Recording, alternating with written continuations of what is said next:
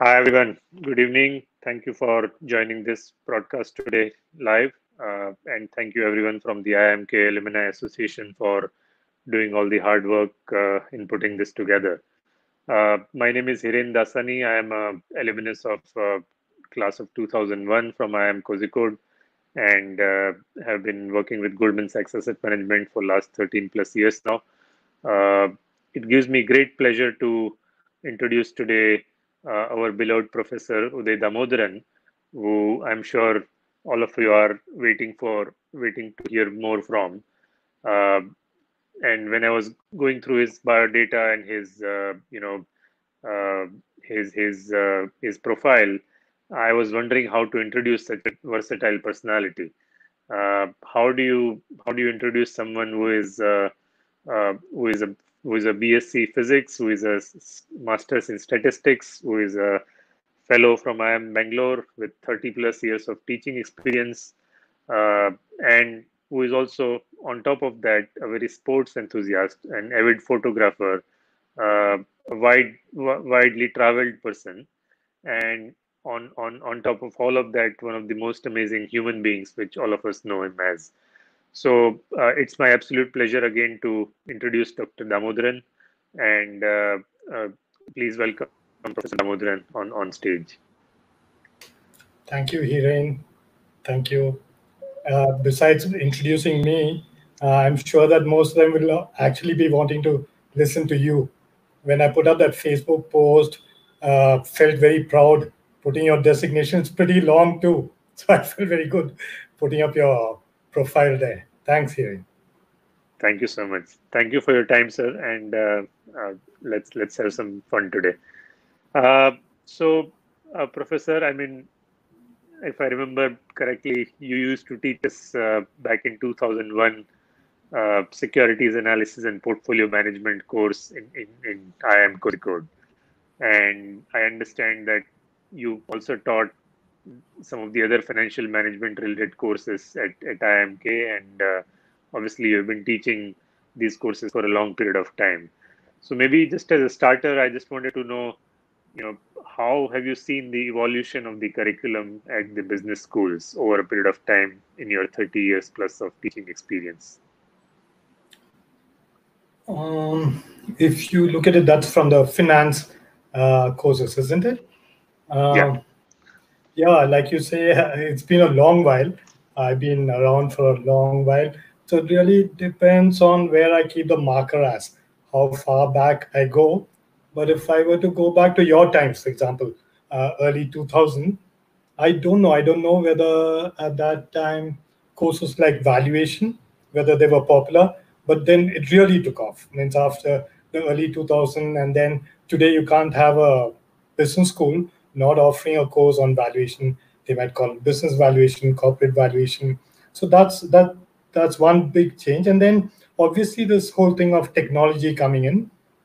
So I think courses which didn't exist earlier, fintech, then financial analytics, and things like Financial Times series, that bunch of courses, and then also courses like modeling, financial modeling using Excel, using R, Python. So there's been a sort of a shift towards technology computing side quite a bit.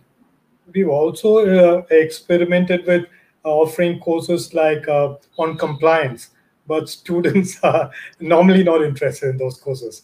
So quite a few institutes we've tried courses like compliance. They're not interested. The old favorites are still there: mergers and acquisition, security analysis, and so on. I personally flirted with behavioral finance. I offered that as an elective after I moved from IIM Kozhikode. When I went to XLRI, I offered this course on behavioral finance. But when you ask about this whole curriculum, one thing which stands out is that we don't have too many courses even now on the corporate finance side. That a brick and mortar working capital, cash management, crucial things like financing. Surprisingly, it's not very popular across these schools, at least in India. And do you find there is greater kind of interaction with the industry today than what it was in the past in terms of designing the course and the curriculum and all? Yeah, there's far greater interaction in deciding the course, in terms of small projects, in terms of help in setting up labs. So there's much more interaction than it used to be earlier. Far more. Yeah, I was just checking with our batchmates that what is the memory which you have, the most vivid memory of the securities analysis and portfolio management course, which we took almost back 20 years now.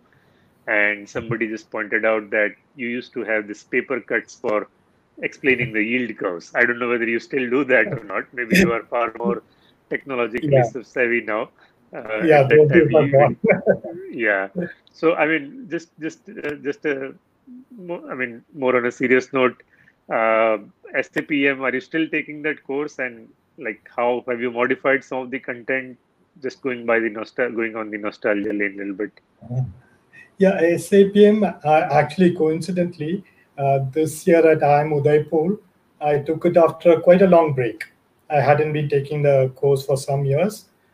And yeah, now that you ask, when I was preparing, coincidentally, when I was preparing the course outline this time, honestly, I didn't change it much. Okay, that is, I didn't change the course outline and the contents much. Shouldn't be. That's the danger of coming on a interview like that and publicly sort of confessing it. But then I don't remember. Obviously, you guys wouldn't remember. But there was this bit of intro to the course that I used to put. I didn't change it at all. I just sort of copied and pasted it. Not laziness, but I'd spent a lot of time preparing that build up to the course outline. There was a stuff that I'd written about how investing requires not only skill but discipline and a modicum of luck. And that was taken from this textbook. I don't know whether I used that for your batch too. There's this textbook by Bodhi, Kane, Marcus, and now Mohanty. So that textbook starts off by saying that, hey, if you think that by reading a book and you can make riches in the markets, sorry, you can't do that. It requires skill, discipline, and a modicum of luck. So in that sense, the course outline, not really. Content-wise, even this time that I offered it, I didn't change it much. But the pedagogy, especially for a course like this year, when I offered it at IIM Udaipur, is changed completely thanks to technology. So I'm able to bring the markets, bring the world into every class. And in that sense, it's much more fun teaching the course. I guess for anyone, if you were to try and teach the course now, it's really fun teaching the course because, for example, something like last year when I was teaching the course, HUL had reduced prices of some of their products. So when I went to class and I asked them, "Hey guys, did you read this?" They said, "Yeah." Then I said, "What's happened to the market cap?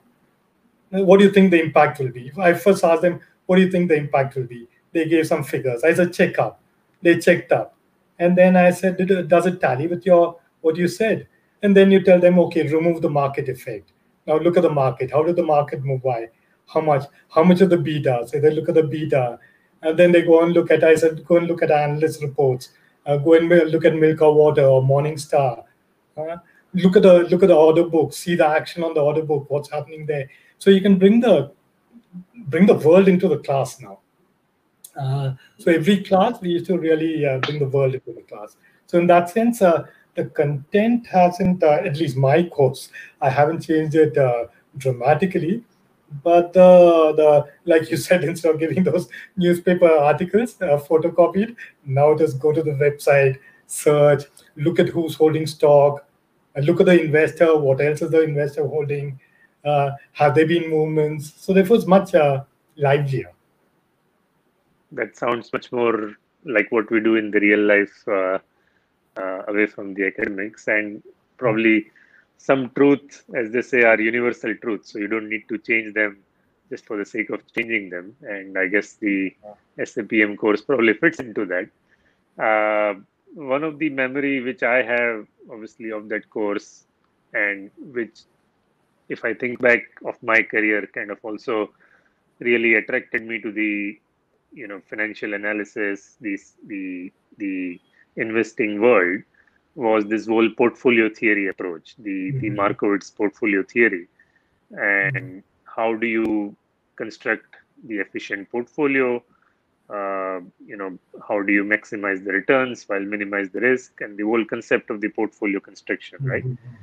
And I'm just wondering, being a practitioner of portfolio construction in the real life, I find it quite useful. But are you also still a big believer of that? And do you think that in today's world also it's as relevant as it was ever before? Yeah, I can imagine a few guys sniggering and laughing because most students know of my love for Markowitz and Miller Modigliani. Um, it it is relevant, but now I wonder whether I'd be insulting the intelligence of the audience by taking it from the basics. But maybe yes, let me try and do that. Actually, if you look at Markowitz, in the whole history of rational thought, it's a landmark. It's like landmark article, 1952, because when you look at an investor's buying decision or a consumer buying a product, we have to model two things. We have to model the consumer or the investor on one side, and we have to model the product or the asset in finance on the other side. So classical economics spent a lot of time because that was decision making under certainty. So hundreds of years back, their focus was on modeling the consumer. But by the time financial economics came into being, we had to model not only the consumer, but the asset. And the big difference, therefore, between a consumption good and a financial asset is the uncertainty. In a consumption good, there's no uncertainty. It's a choice between oranges and apples. But when you're buying an asset, it's looking at this whole stream of uncertain cash flows. And therefore, when in Markowitz's time, 1952, with the lack of computing power, you had to be parsimonious, miserly in modeling the whole thing. And therefore, to model the investor and to model the asset, you had to be miserly. So therefore, one thing was to look at the investor and say, let's use technically, we talk about a quadratic utility function. So you're confining it to 2 degrees. And or you can model the asset using a normal distribution, which means again you're confining it to the mean and the variance. Now with the quadratic utility function, there are some technical problems, and therefore Markowitz had to assume the normal distribution.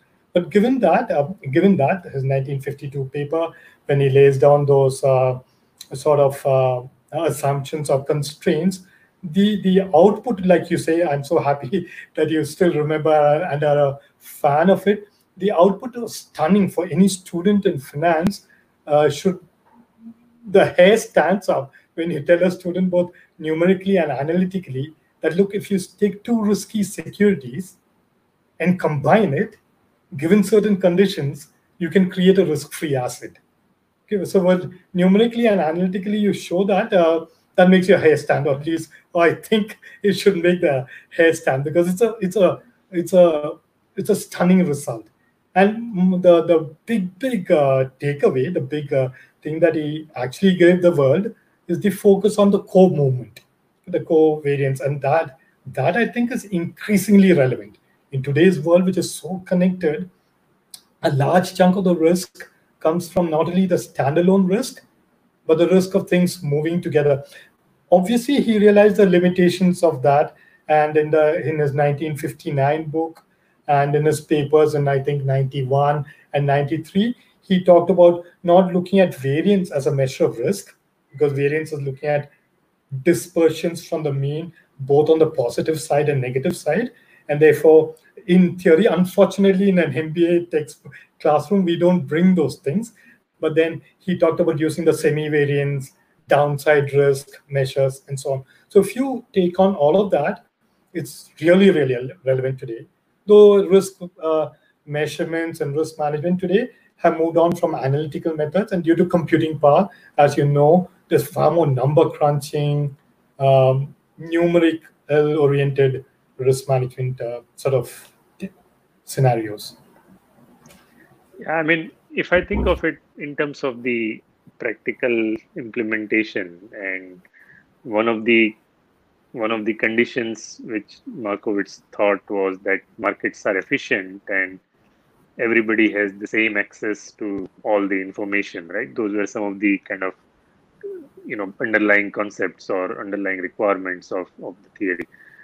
And if you take that to another extreme, then you can say that why pay to active managers like ourselves? And I may be doing disservice to my own job here, but then you can effectively just run everything with a passive money.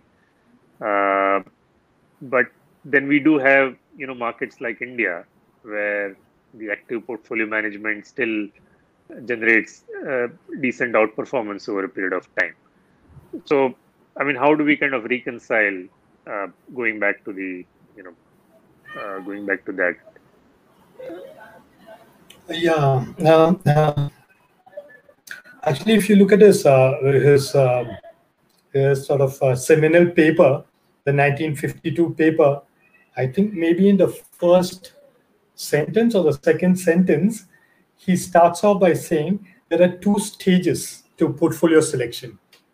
The first stage is forming judgments, beliefs about the stocks that you're going to invest in.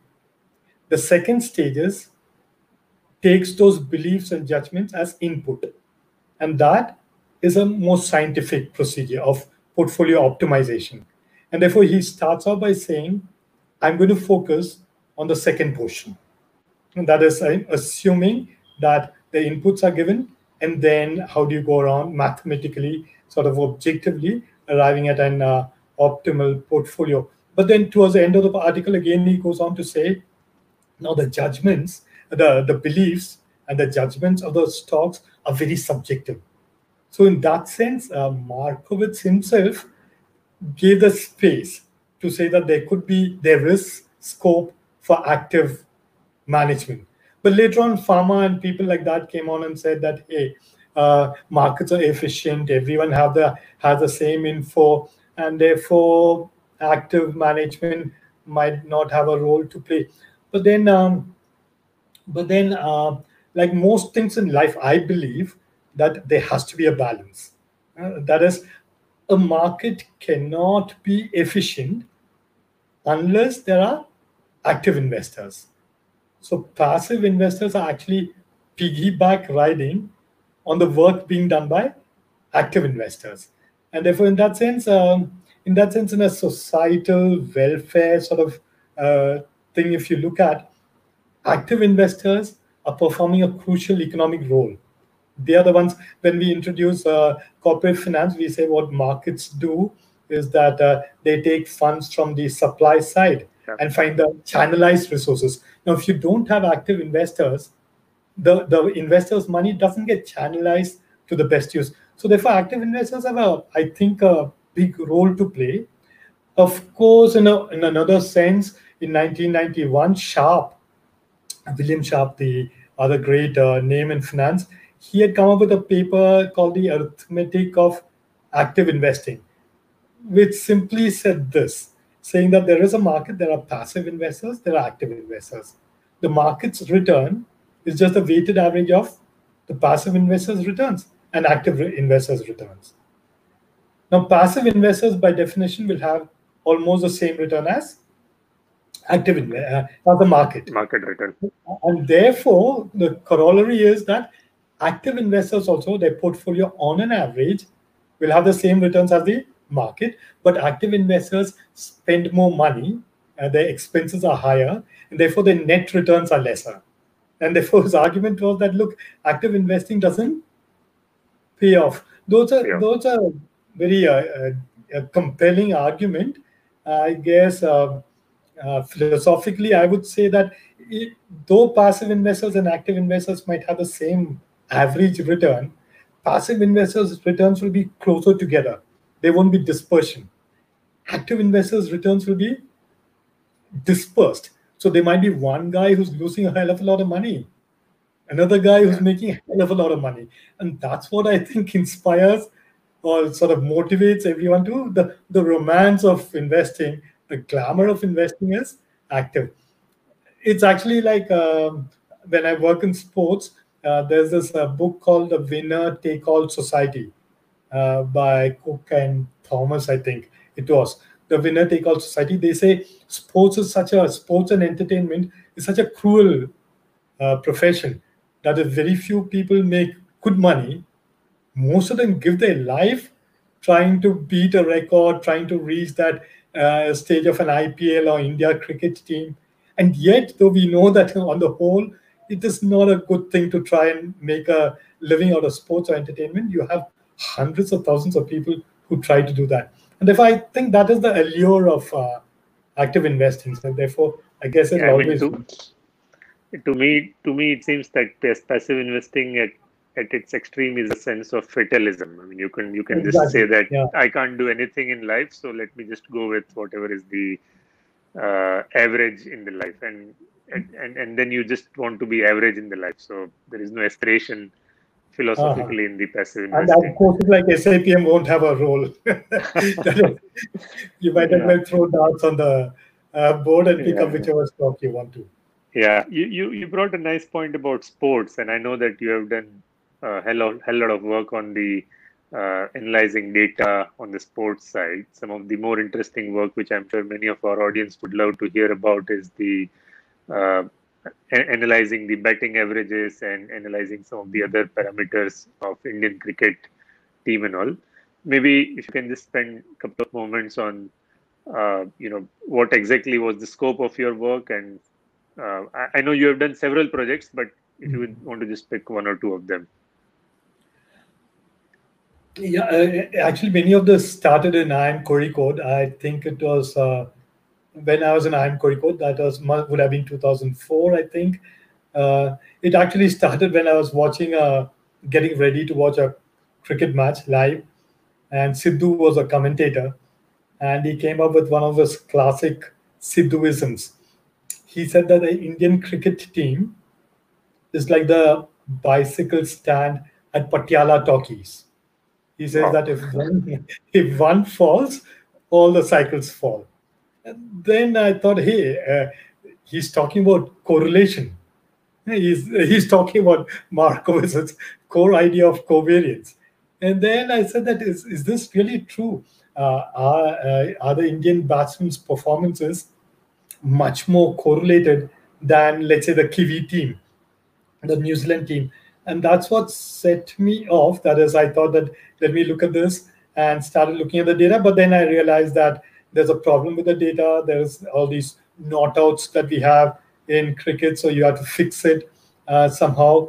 And but then again, taking from portfolio theory, like we say that a stock or a portfolio cannot be characterized by its average return.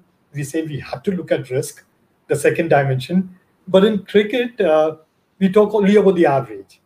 For example, for a batsman, bowler's data is more messy working with, and therefore I haven't really strayed much into it. But the batting data is much easier to work with, and therefore I thought, why not look at a second measure to explain or describe a batsman's performance? And look at the average and look at dispersion or risk. And then I had a problem because you have this not out problem. So I tried fixing that and came out with a two-dimensional plot of all batsmen. So you now have two dimensions. One is the average, the other is the consistency. And then whenever you do a model, you always look at whether the results make sense. And then the results looked good because Dravid Dravid in my results was the most consistent, and we used to call him the wall. So that's what I did, and I've also used, like I said in Markowitz's extended work, we talk about many measures of downside risk. For example, like the beta, we talk about the downside beta. When the market goes down, how much does your portfolio down by? And therefore, then I thought, hey, this is interesting. That is, when we talk about Lakshman or Tendulkar, those days when I was looking at the data, when the team performs well, which players perform well? That's the upside beta. But as a coach or a selector, you might find a player who's valuable if that player's downside beta is negative. That is, when the team does poorly, the player should stand up. Yeah. And therefore, And so if I tried creating a model based on downside beta, that is, so that means you have to measure team performance, you have to measure batsman performance. But it's a fascinating field. The whole area of sports, big, huge amounts of data. So it's a lot of well, some of the cutting edge work now is being done in sports. Sports was not a preferred field for academicians, but given the huge amount of data that we have now, some of the most cutting edge methodologies of data analysis are now being applied to sports. A Bayesian regression, quadratic assignment procedures. Yes, Wow. and therefore some of these papers now will beat maybe papers in financial economics. So we are getting really good papers out of sports now. Just for the fun sake, if you were to do that analysis on the current Indian team, who has the most upside beta, you think, and who has the most downside beta, if you I think? don't know. Honestly, that's another thing that I feel. I keep feeling that I'm an imposter. That whatever I've done, I'm not complete. I'm not perfect. For example, finance. My colleagues here at IIM Udaipur, some of them are tremendous researchers, young guys, really good. I'm not really there. And sports, I get amazed with some of my colleagues who are so up there in terms of current statistics, sort of things at the tip of their hands. But this team I've not been following really. Very interesting. Uh, just, if I think of all these aspects which we discussed so far, I think one one central theme among all of that is the idea of uncertainty. And I think you have always been fascinated with that idea of uncertainty, whether it is in the area of finance or whether it is in the area of, analyzing sports related data. So I'm just wondering, like, first of all, is that a correct way of thinking about it? Or, and if it is, then, how do you kind of, make sense of that uncertainty? Yeah, for example, for in the case of cricket, moving to sports, it was the connect, the common point, the thing which helped me transition was that whole thing of trying to look at co-movement, looking at the cricket team like a portfolio, and therefore the big common thing was uncertainty, and then. Yeah, if you look at life in general, it's something that fascinates me. I've also been taking risks. I'm a failed entrepreneur.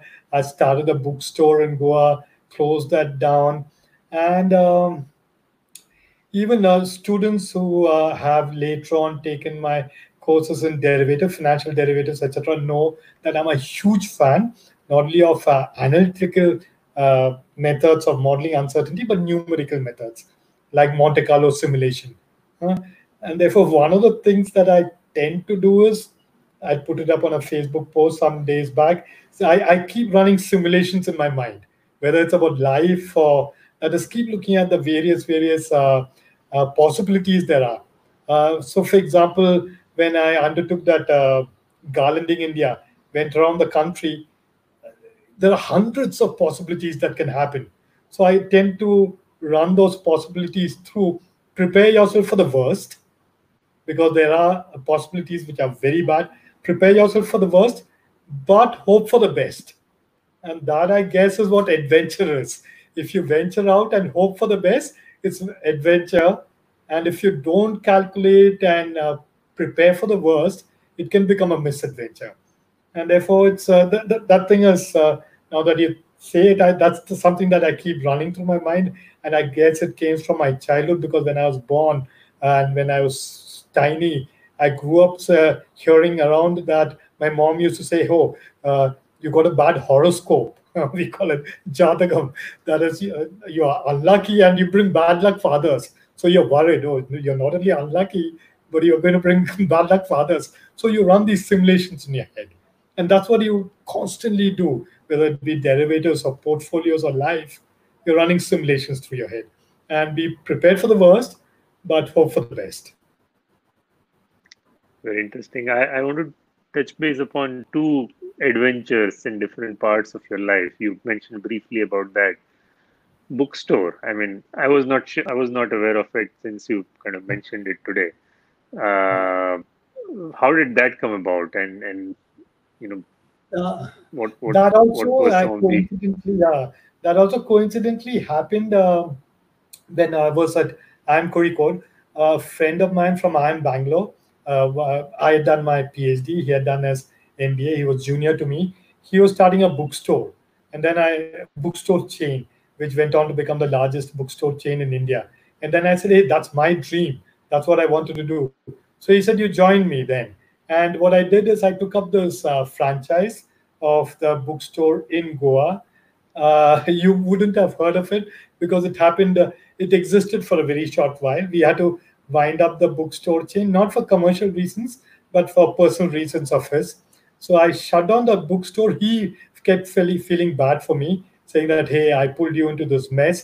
And I told him, "Don't worry." I said, "I'm milking it dry. I'm getting my returns on it because I keep using that in my corporate finance class to teach value drivers. Because when you look at return on equity, we say return on yeah equity is net profit margin into asset turnover into yeah leverage. And I keep yeah asking students that, look, which of these ratios is important? And use my bookstore to say that in a bookstore, you don't have control over margins. And therefore, the big thing is asset turnover. And that framework I keep using to teach. So therefore, that is sort of yielded result for me. I use a bookstore example quite a bit in class. And then the Garlanding India thing was fun. It was, thank God, more than skill. Sort of, I was lucky. So I keep saying that I was lucky that I did it without any mishap. that was the one trip, or you did kind of more than one trip? So one trip I do remember back in 2014, 16,000 kilometer. You had your Renault Duster car, and Huh. I still remember some of those photographs quite vividly, which you used to post on Facebook. But Yeah. what was the most fun part of it, probably? Actually, it was 60 days. I think every day was fun. Every single day was fun. Every day was good. Every day I lived it. But there were a whole lot of things. There were those scary bits of driving through the Zojila Pass, um, bits where I got lost. Number of times that I got lost. I didn't have a smartphone. I didn't have things to navigate. I don't know Hindi as a language, so I can't speak, converse too well. I used to get lost in North India quite often. So all that was fun. And then there was an IIM Kozhikode alum who joined me at. It was a hop on, hop off model. People could join me wherever they wanted and get off. There was an IMK alum of 2005 batch, Harsh Biani, who was my companion for 15 days. So that was a fun part where we went through Jammu Kashmir, Leh, Ladakh. That was fascinating. It was challenging and fascinating because I'm not a good driver. Nor can I even fix the tire. I can't change the tire of the car. So it was scary, but it was fun. Very interesting. Uh, I remember you were also doing it for raising some funds, right? If I'm not wrong, was it for some of the NGOs which you wanted to support? And again, it Yeah. was something to do with sports, connecting your two passions of traveling and If the first one, I collected funds for some 22 NGOs. Those were general NGOs. Then, okay, you asked about the second edition. The second time around, I didn't drive, but I made some alum of XLRI, alum of GIM, etc., to ride their motorcycles. And that time, we used it to raise funds for some sports academies, like Mary Com's boxing academy, PT Usha's academy, Yogeshwar Dutt's academy. So we raised funds for some sporting academies. But otherwise, yeah, I also tied that. So it was a complex sort of a design, number of things tied in various layers.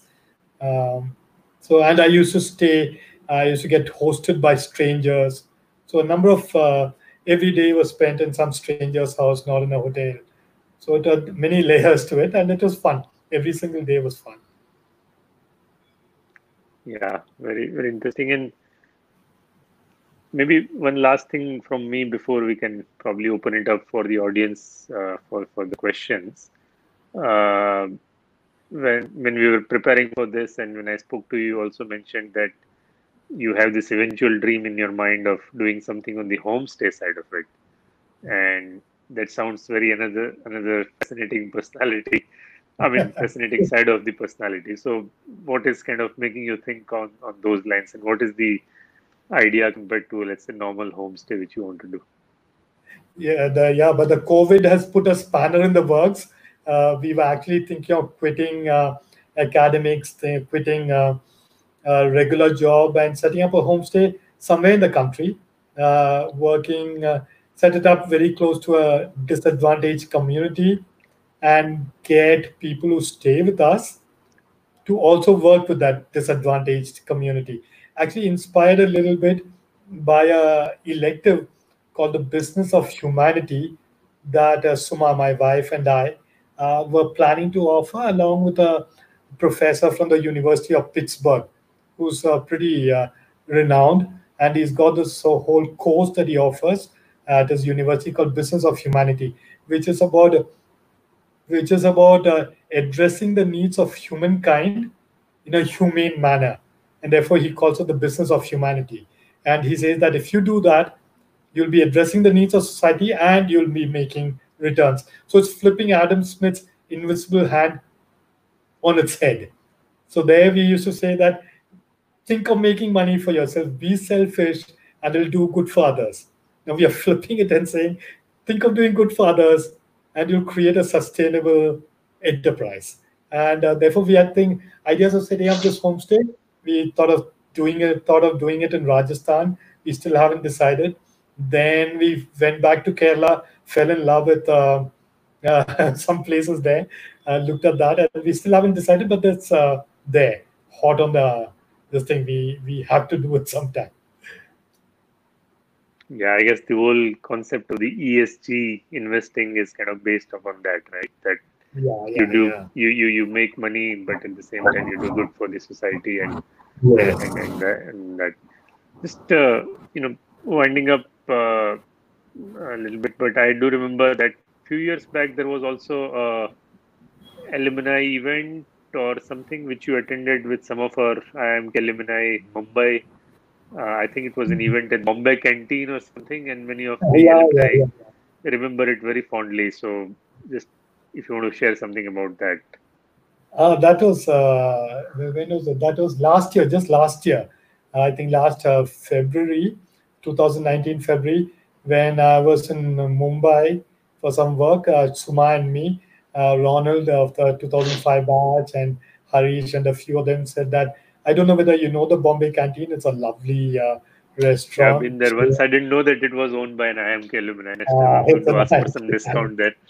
So, and because another dream of mine was to set up a restaurant. I'd written a case study on a restaurant. Then I got in touch with Samir, who owns a Bombay Canteen. Told him that I'll write a case study on you. And then we had this beautiful get together. I think how many? There were about 25 alum at Bombay Canteen, and Samir had curated a curated a menu for that get together. I still have it at home, the printed menu that I keep showing people. He had curated a menu for the get together, which are themes from backwaters from I Am Kozhikode. The cocktails were all named after all those hotels, Beach Hotel, and so therefore everything was sort of with the I Am Kozhikode theme. And superb. It's a fine dining restaurant, superb setting. So we had a great time. That is, I think, almost the only IMK alum meet that I've attended since leaving IM Kozhikode. But it's just a lovely get together. thank you so much, Professor Damodaran, for your time. And let's see, probably we can take some questions from the audience. Uh, yeah, so I think there is one question which is coming, and this is specific on one of the hot topics nowadays, which is Geo, the Mhm. Reliance Geo, and the participant wants to understand in terms of why while the market is cheering the deleveraging of Reliance by selling a stake and raising equity. Uh, Let me just try to read this correctly. is it justified only if the valuation of Geo by the stake divestiture was expected? So I think the question is that just by deleveraging, can you just raise the value of the underlying asset probably to some to in that form? Okay. Yeah. So Ravi should know better. Like I said, I really don't. People get zapped by that. I really don't follow stocks closely or valuations. But I guess what Ravi is saying is that it makes sense from Reliance's side if they are getting a value which is greater than what they expected, and if he feels that it is not, and he says that capital structure shouldn't matter. No, Ravi, in that sense, capital structure, again, remember Miller Modigliani, that is, capital structure doesn't matter under a number of assumptions. But Miller Modigliani got the Nobel because as you peel off those assumptions, as you keep peeling off those assumptions, you get an insight into what that capital structure does matter. And capital structure is very, very important. It's very important. In fact, I'm surprised nowadays when I see a lot of young startups leveraging themselves. Okay, so therefore, there are both negatives and positives, obviously, of everything. We talk about the trade-off theory, etc. So therefore, the capital structure does matter. I didn't see your question went off. I didn't see what you said about debt or equity, but capital structure does matter. Valuation shouldn't matter as capital structure ought to be. No, capital structure does matter, Ravi. Capital structure does matter because debt and equity. In fact, I think a problem with many startups. Sorry for deviating from your question, but a problem with many startups today is that I think they have too much equity. There is no debt has a strong disciplining influence, and I think many startups are indisciplined because they don't have enough debt in there. A little bit of debt in the mix should help, should discipline themselves. So capital structure does matter. It can affect valuation, and therefore, what we do in a valuation framework is we take a base NPV, a base valuation, and then we add or minus the effects of capital structure. So capital structure does matter. It can, especially for businesses that have what we call high bankruptcy costs. Okay, then capital structure, if you carry debt and you have high bankruptcy costs, in other words, I'm scared that I'm going to buy a car or I'm going to take the service of Geo, and I'm scared that, hey, Geo is too leveraged. What happens if they run into a mess like Vodafone or whatever? Would my service be discontinued? Would my this thing? So therefore, I might be scared of capital structure as a consumer, and therefore it does have an effect on valuation. I think one of the other question, which is probably coming from Harish, one of your favorite alumni, is he just wants to know your thoughts on behavioral finance. I mean, we know that you have designed one course at Acceleri on that, and if you can just share something in terms of role of ergodicity and how in a theoretical framework you can explain herd behavior using some of the behavioral finance concept. Yeah, Harish, actually, there's a prof. He was a prof. I think he's left academics now, but I think he used to teach at NYU, a person called Ivo Welch, okay, who very early on, I think even before I joined IIM Kozhikode, I used to follow him and his work. And he used to do a lot of work on herding. And though when in a normal English sense, we normally talk, when you talk about herding, herd mentality, we prefix irrational. We say it's irrational. But Ivo Welch had this whole thing of, he had this whole modeling of rational herding, what he used to call rational herding. It's an information science sort of thing, in the sense that if you imagine a herd of wild buffaloes, let's say, okay, or wild cattle or wild animals running along a plain in Africa, and they reach a fork. Okay, the lead animal reaches the fork first, obviously, and there's one path going to the left, one path going to the right.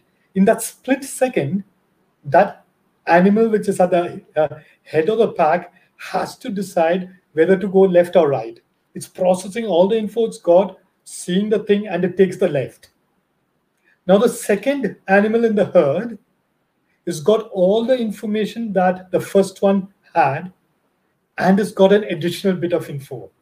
That additional bit of information is the fact that the first animal took the path to the left. And therefore, the second animal says, hey, let me also go to the left. Now, the third animal has got all the information that the first two had and has got another bit of info. And therefore, he calls that the rational herding. Therefore, very often, though we call it irrational, herding could be very, very rational because it's Bayesian information processing. So, one thing again I love about behavioral finance is that the pharma's efficient markets, what Hiren was talking about, the information processing assumes that human beings, we are very good Bayesian updaters of information. But I've done so many fascinating experiments in class, in executive education classes and the MBA class, which shows that we are very slow to update our information. We are sticky with our ideas. We are slow to update. And therefore, in that sense, herding is not really irrational. It could be rational. Thank you. Maybe we can take the next one. One question from someone called PK Gopalakrishnan. He wants to know that are these theories still relevant in volatile markets like today? If you just look at the stock market movement from the lows of March in the last couple of months, very sharp rebound across the world. It's not clear whether it is the rationality which is driving the upward movement or something else. Yeah, we keep talking about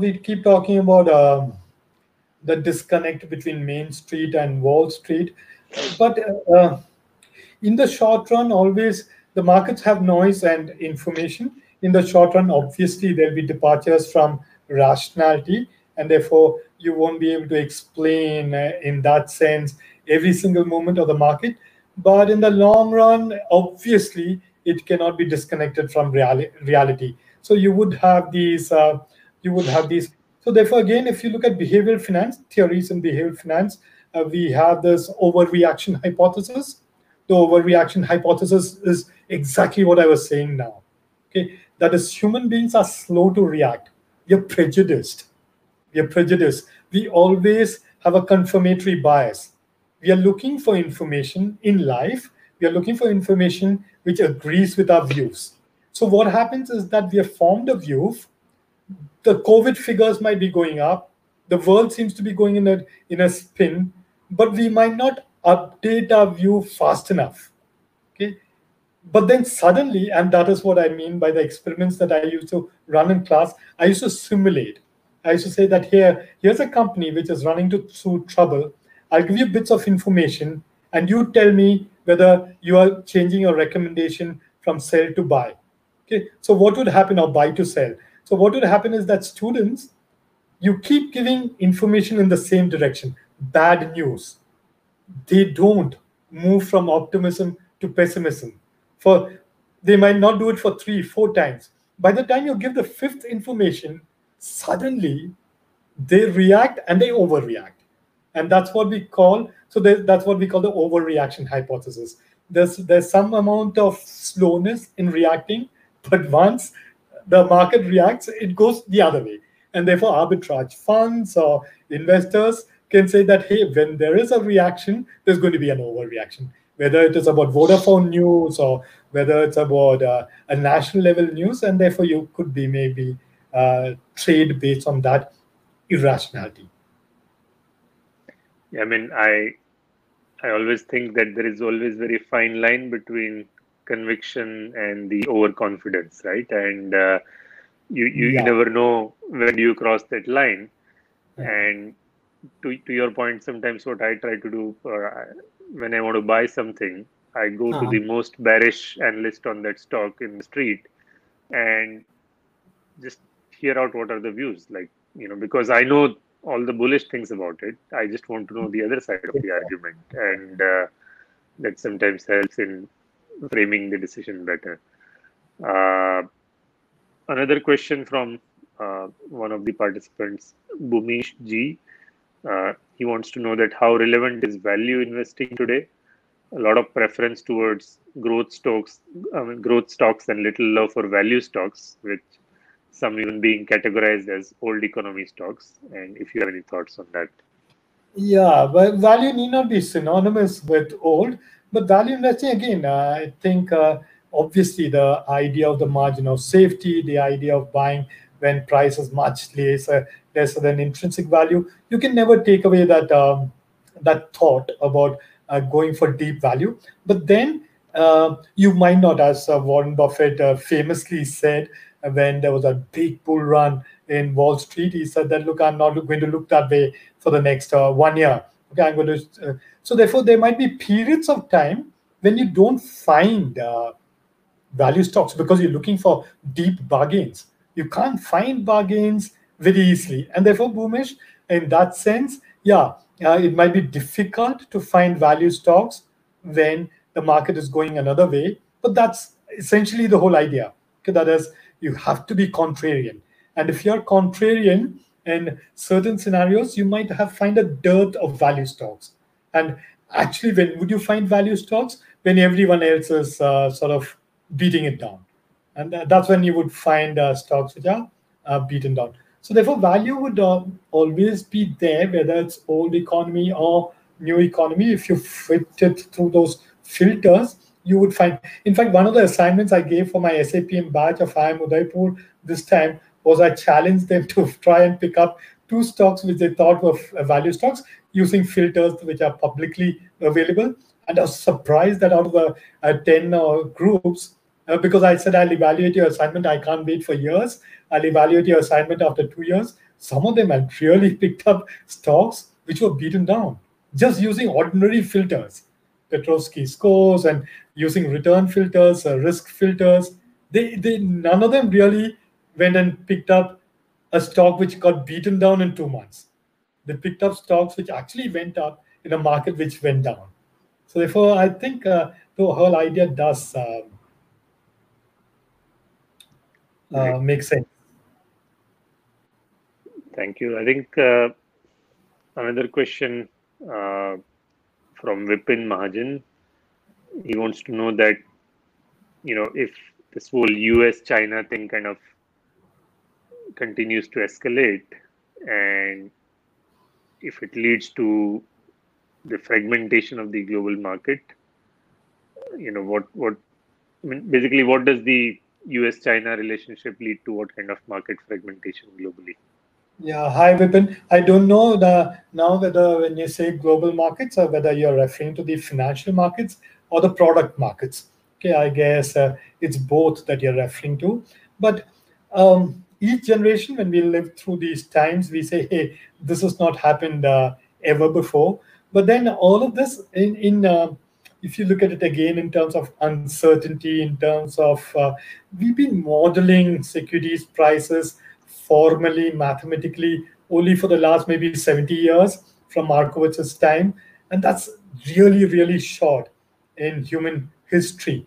And therefore, we will have these shocks happening like the world wars. So therefore, these division that we are currently seeing might not be all that much of a divide seen in relation to what the world has seen in the past and the world might see in the future.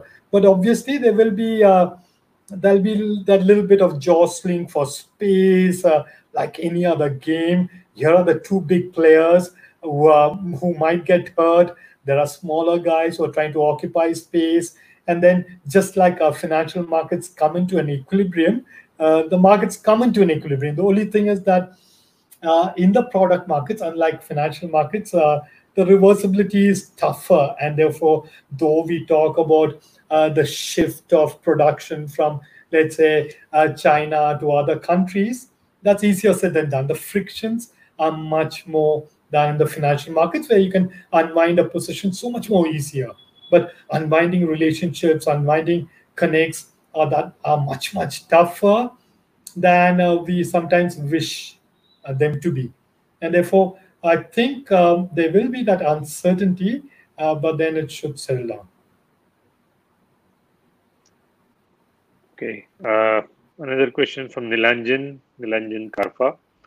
Uh, he says, Professor Uday Damodaran, in equity investing, everyone is constantly talking about return on equity, but forgetting about cost of equity. And isn't cost of equity the biggest driver of value? And can companies really alter the implied cost of equity?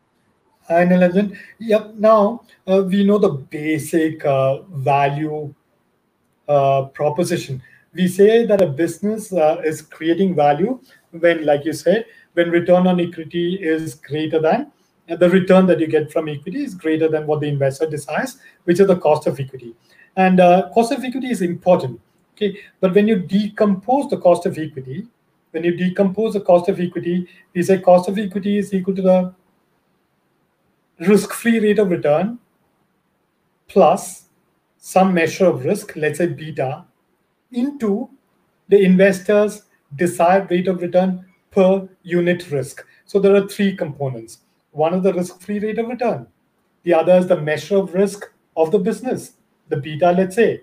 And the third is the market risk premium. How much do we demand per unit of risk? Now, of these three components, two are outside the firm. The firm cannot influence the risk-free rate. The firm cannot influence investors' appetite for risk, which is the market risk premium. So the only thing that the firm can actually influence is the beta. Okay, and that beta is your in common sense terms is your sensitivity to the markets, to the economy. And then yeah, Nilanjan, so therefore my favorite thing is that decompose the beta even more into the upside beta. How much does your business get a kick up when the world does well? And the downside beta, how much do you get beaten when the world and the economy, the global economy or the domestic economy goes down? And increasingly, I think in the future, downside risk, downside beta will become important, And therefore, companies should focus on controlling that downside beta. And what is downside risk? It could be reputation risk, it could be governance risk. Look at the connectedness of the world today. A protest in the US against brutality of the cops in the US morphs into a protest in Paris against police brutality. Okay, and therefore imagine in a world which becomes kinder and kinder, we are evolving. As we become better and better, we move from slavery, we move from not being concerned about the environment to be concerned. So if you have, God forbid, if you have your company that you have invested in, which has not been very good in governance, which has not been good in gender sensitivity, and if they have a problem in the US with some employee, it can morph into a problem all over the world. Your consumers, young people, the Greta Thunbergs might desert you. Suppliers might desert you, and therefore, I think increasingly that risk, a reputation risk, your governance risk, that also will become important. But then, two or three factors on the cost of equity side, the firm cannot really control. Thank you. I think, as they say nowadays, that ESG investing is no longer a bull market luxury, but it's also a bear market necessity. Yeah, like the And BlackRock CEO, Fink, and others have said, even I think the Morningstar indices, ESG indices, didn't show too much of a return, but showed much less volatility. And therefore, it's all about risk. It's all about being prepared for the worst possibility. well, I guess we are coming up an hour, so I'll probably have the last question for you, sir. And since this is an IMK alumni channel, I cannot let you go without asking what is your favorite memory of IIM Kozhikode, and if you want to I want to share that with us. thank you for putting this up. And Ronald, yeah, almost every memory is good. Every memory is good. The rains, the clouds. I saw that anthem, the IMK anthem, which has come out right now. Used to love our office rooms, Suma's and mine office rooms. Used to love the smallness of the institute, the small number of students, the small number of faculty, the collegiality, the huge amount of collegiality we had from the administration side. I used to love the collective decision making that we had, the closeness to students of those batches, because we were living through everything together. I remember that one day when we came out, there was a storm. We could see the clouds rolling in from 20 kilometers away, from almost the sea. We could see the clouds rolling in. All of us, faculty, student, came out to watch it, and then suddenly all the tiles lifted. The tiles just flew up into the air and came crashing down, because apparently the Delhi architect or the Delhi builders didn't know that it had to be put in place, and therefore the tiles just lifted. So everything was happy. It was fun. Uh, we went back last year, Suma and me, for some of the work. Loved being there. Thank you so much, Professor. I'm sure we could go on for hours and hours on this, and there are many more questions. My apologies for some of those which we could not take during today's session because of the paucity of time. But I just wanted to thank you again on behalf of the entire IMK alumni, and thank you all for joining today's session. And we can close here now. Thank you, sir. Thank you so much. Thank you, Hiren. Thank you.